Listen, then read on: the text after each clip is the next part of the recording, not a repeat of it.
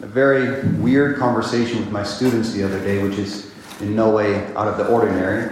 But they asked me, so what are you going to preach on, Father? And I was like, I'm going to preach on what I always preach on, the love of God. And they actually looked disappointed about that.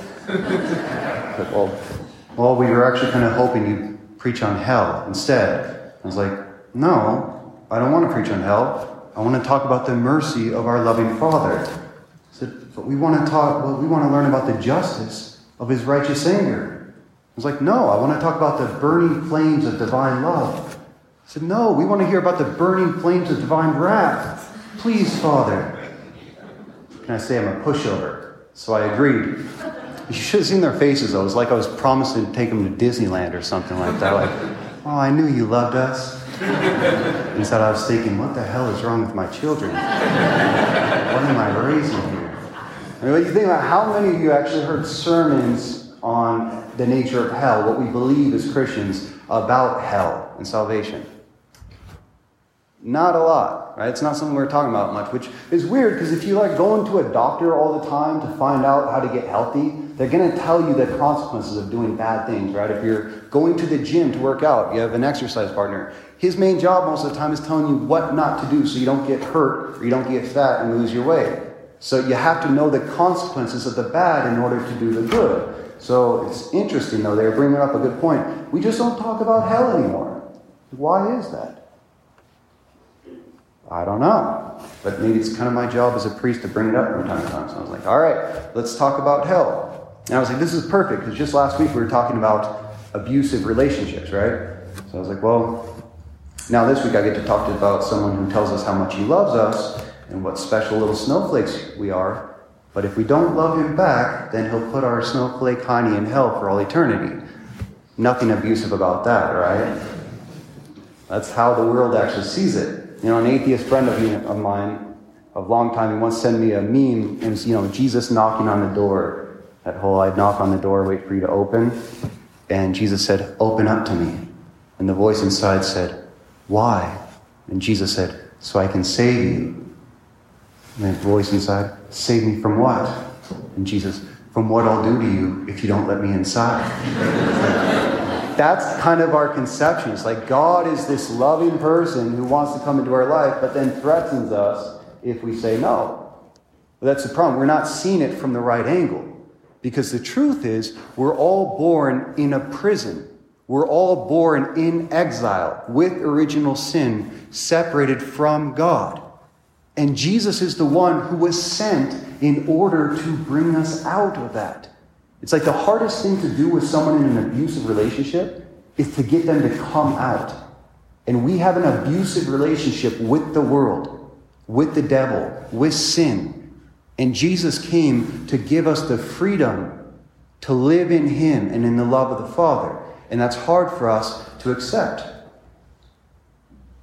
There's a story about a man who actually, he put himself into prison, got himself placed into prison because his son was in there. So that he could go in there, protect his son, and find a way to get him out. In a sense, that's what salvation was for us in Christ. He intentionally came into our exile so that he could save our souls. He could bring us home. So the first thing, when we're talking about hell, number one, this would be a little longer of a homily, because I know how much everyone's going to enjoy listening to this. I'm like, why not take it a little further? It's actually because I don't want to just say, there is a hell. Many people go there. Let us pray. It's like, there's a lot to know about this, all right, if we're going to talk about it. First thing, it's not about opinion. I told you that one guy who came to me as a priest, he's like, so what's your opinion, Father, on hell? Why the hell do you care about my opinion? If that's a proper response. It's like, what makes me an authority on hell as a human being? Why does my opinion matter? Because what I say doesn't dictate reality, right? There's only one person who tells us the reality of death, judgment, heaven, and hell. And who is that? Jesus Christ. So whenever we talk about eternal truths, what we need to talk about is the one who has the authority to teach us about that, which is Jesus Christ.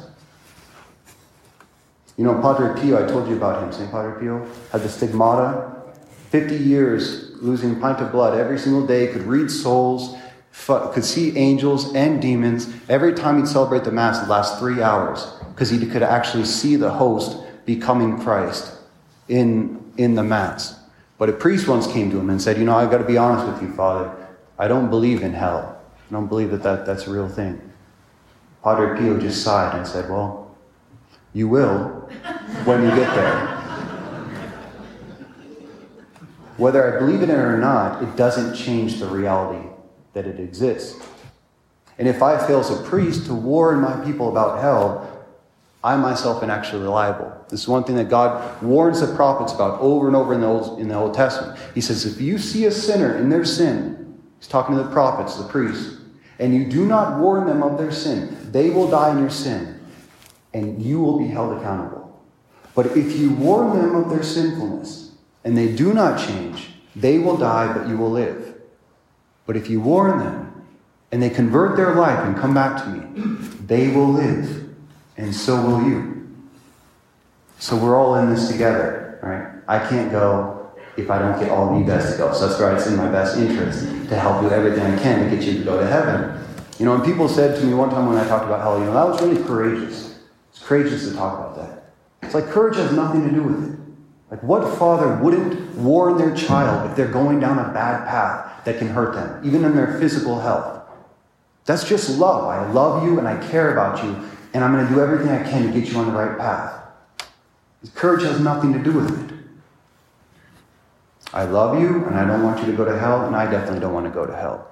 I'm going to do everything I can so that we can all get through. So consider this homily a blazing inferno of love from the abyss of my heart to scare the hell out of you.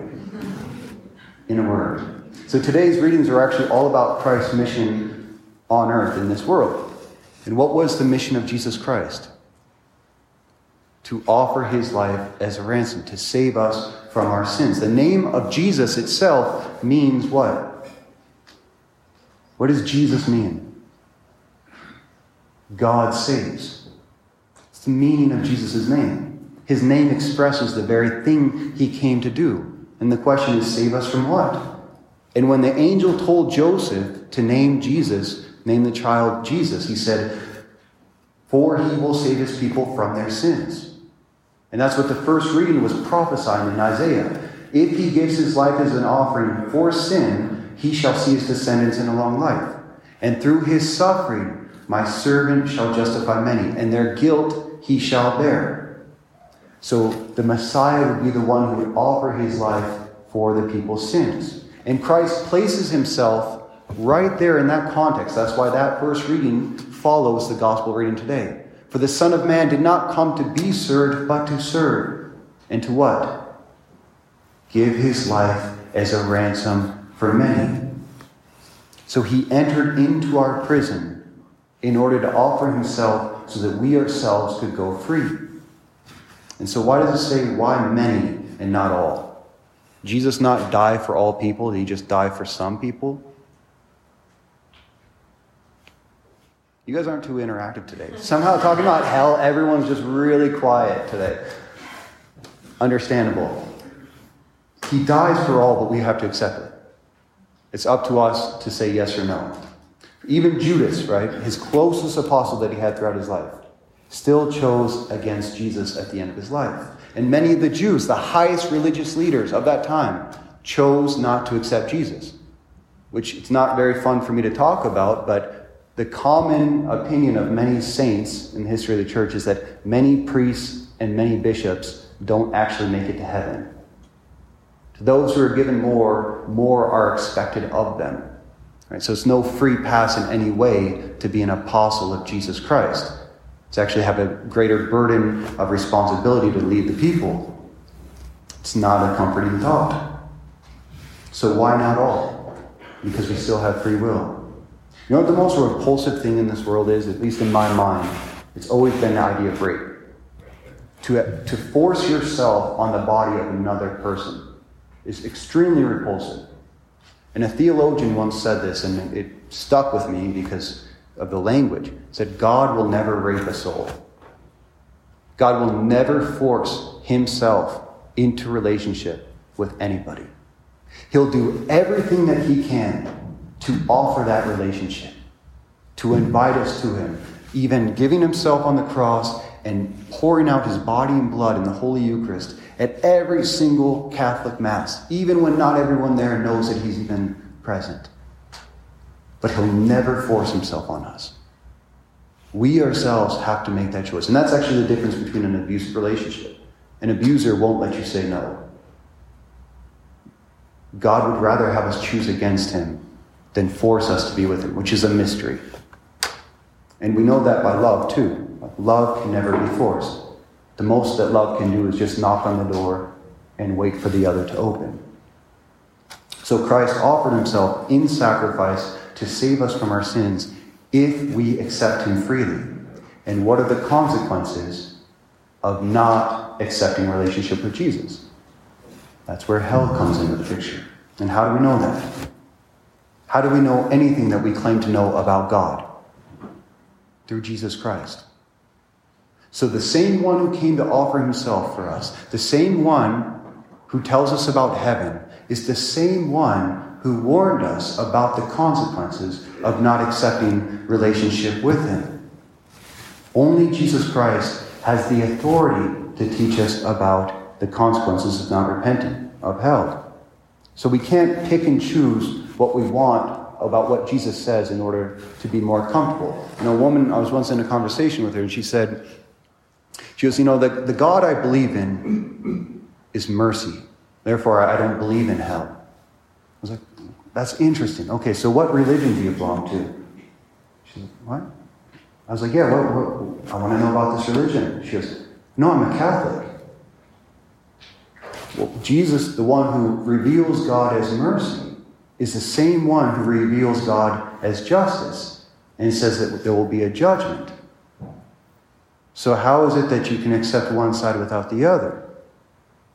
Like, who is it that's informing your opinion about death, judgment, heaven, and hell if it's not Jesus Christ himself? So what does Jesus say about hell? Jesus warned about hell more than anyone else in the Bible. You know that? There's 162 references just in the New Testament about the nature of hell. Over 70 of them are from Jesus himself. And he told us, so just a couple quotations, he told us to fear nothing on earth. Nothing God says more is do not fear. And yet the one time Jesus says fear, that we should fear, is when he talks about our salvation. Don't fear those who can kill the body, rather fear him who is able to destroy both body and soul in hell. And he told us at the end of our life we will be judged. The unrighteous will be condemned to a place of fire and darkness. There will be weeping and gnashing of teeth. And he told us that it was eternal. He called it eternal fire every time he talks about it, an eternal punishment. So the word aionios means eternal. And so whenever God talks about heaven, Christ talks about heaven in the scriptures, he says aionios heaven, seos, eternal heaven. How many here think that if you go to heaven, it's just temporary, then we go back to being nothing, right? But the same word he talks about eternal heaven is the same word he talks about eternal hell. Kind of that idea of he comes to offer us to get out of prison. And if we don't say yes to that, then in prison we remain. Because the soul is created eternal. We never die after we pass. And he told us that our actions, not just beliefs or words, are what dictate our salvation. He said, many will say to me on the day of judgment, Lord, Lord, did we not prophesy in your name, and in your name drive out demons and perform many miracles? Then I will tell them plainly, I never knew you. Depart from me, you workers of evil. So he puts it on workers of evil. Yes, you knew my name. Maybe you even preached in my name. But your actions weren't in conformity with me. And we know that by experience. Anyone can say, I love you, right? But we always look for it in the actions. If you love me, you would show it to me. And that's why St. John in the scriptures said, if you say you love God but do not keep his commandments, that person is a liar. They're not being honest. And lastly, he told us that nothing is more important in this world than the salvation of our souls. What does it profit a man to gain the whole world and to lose his soul? That's why a saint once said, the only real tragedy in life in the end is not to become a saint. You can go through any troubles you go through in life. We make it to heaven in the end. Our life is a success. We gain everything in this world, all the fame and love and prosperity, but we lose our soul in the end. It was a loss. And so lastly, how do we avoid going there? So hell is a reality that we have to contend with. We can't just pretend it's not there by not thinking about it, because Jesus himself revealed it. I don't understand it myself. 15 years studying to be a priest. I can't wrap my hand around it. But if the person I claim is God and I follow with all my heart, then I accept it because of that. So I have to contend with that in my own life. And we all have to contend with that reality that he himself manifests. It is a mystery that there are eternal consequences to rejecting the salvation that Christ offers us. And that's the real drama of salvation. So, how do we avoid going to hell? It's simple. Don't die in mortal sin. Now, how many people here know the difference between venial sin and mortal sin? Make it easier. Raise your hand if you're in mortal sin right now. Just, no? Okay. Hands go down quite quickly. Take some time to look up the difference between venial sin and mortal sin. I'm not going to, this is homework. You get to learn it for yourself. And then you don't get to say, like, I just heard it from the priest on that one day. I want you to look into this for yourself. It's not just about what I say. And if you know what mortal sin is, that's your homework. But mortal sin is what keeps Christ outside our door. By the actions of mortal sin, I'm not allowing Christ to come into my life. And if we die in that state where Christ is not inside my home, inside my soul, that's what we call dying in a state of separation from God. So how often are Catholics supposed to go to the sacrament of confession? Yell it out. Be proud of it. Once a month, that's pretty good. How often? If you're really bad, yes. I go once a week. So how often are Catholics explicitly have to go? Once a year. Look how free you are. Like that's not bad, right? Once a year you have to go to confession, preferably around Easter. Or after committing a mortal sin. That's why it's important to know when I commit a mortal sin. Because when I commit a mortal sin is when I need to go back to confession to receive the mercy of God. And that's the real drama of salvation. Do I ask for forgiveness or do I make excuses to remain in my sin? Peter, our first pope, and Judas, the same night of their ordination, both denied Jesus Christ. Mortal sin. Peter repented. He went back to Christ. He trusted in that mercy. Judas despaired. The two thieves were crucified next to Christ on Calvary. Right? And one repented, the other one complained and rejected Christ. St. Augustine said that all of humanity is summed up on those two thieves on the cross. Because we're all sinners and we all fall short. But do I ask Christ for forgiveness or do I remain in my self-justification? He said, do not despair, one of the thieves was saved. But do not presume, one of the thieves was damned. So our life is like wet cement. As long as we're alive, we can write anything we want in that cement. We can clear it over and rewrite whatever. But the second we die, that cement dries forever.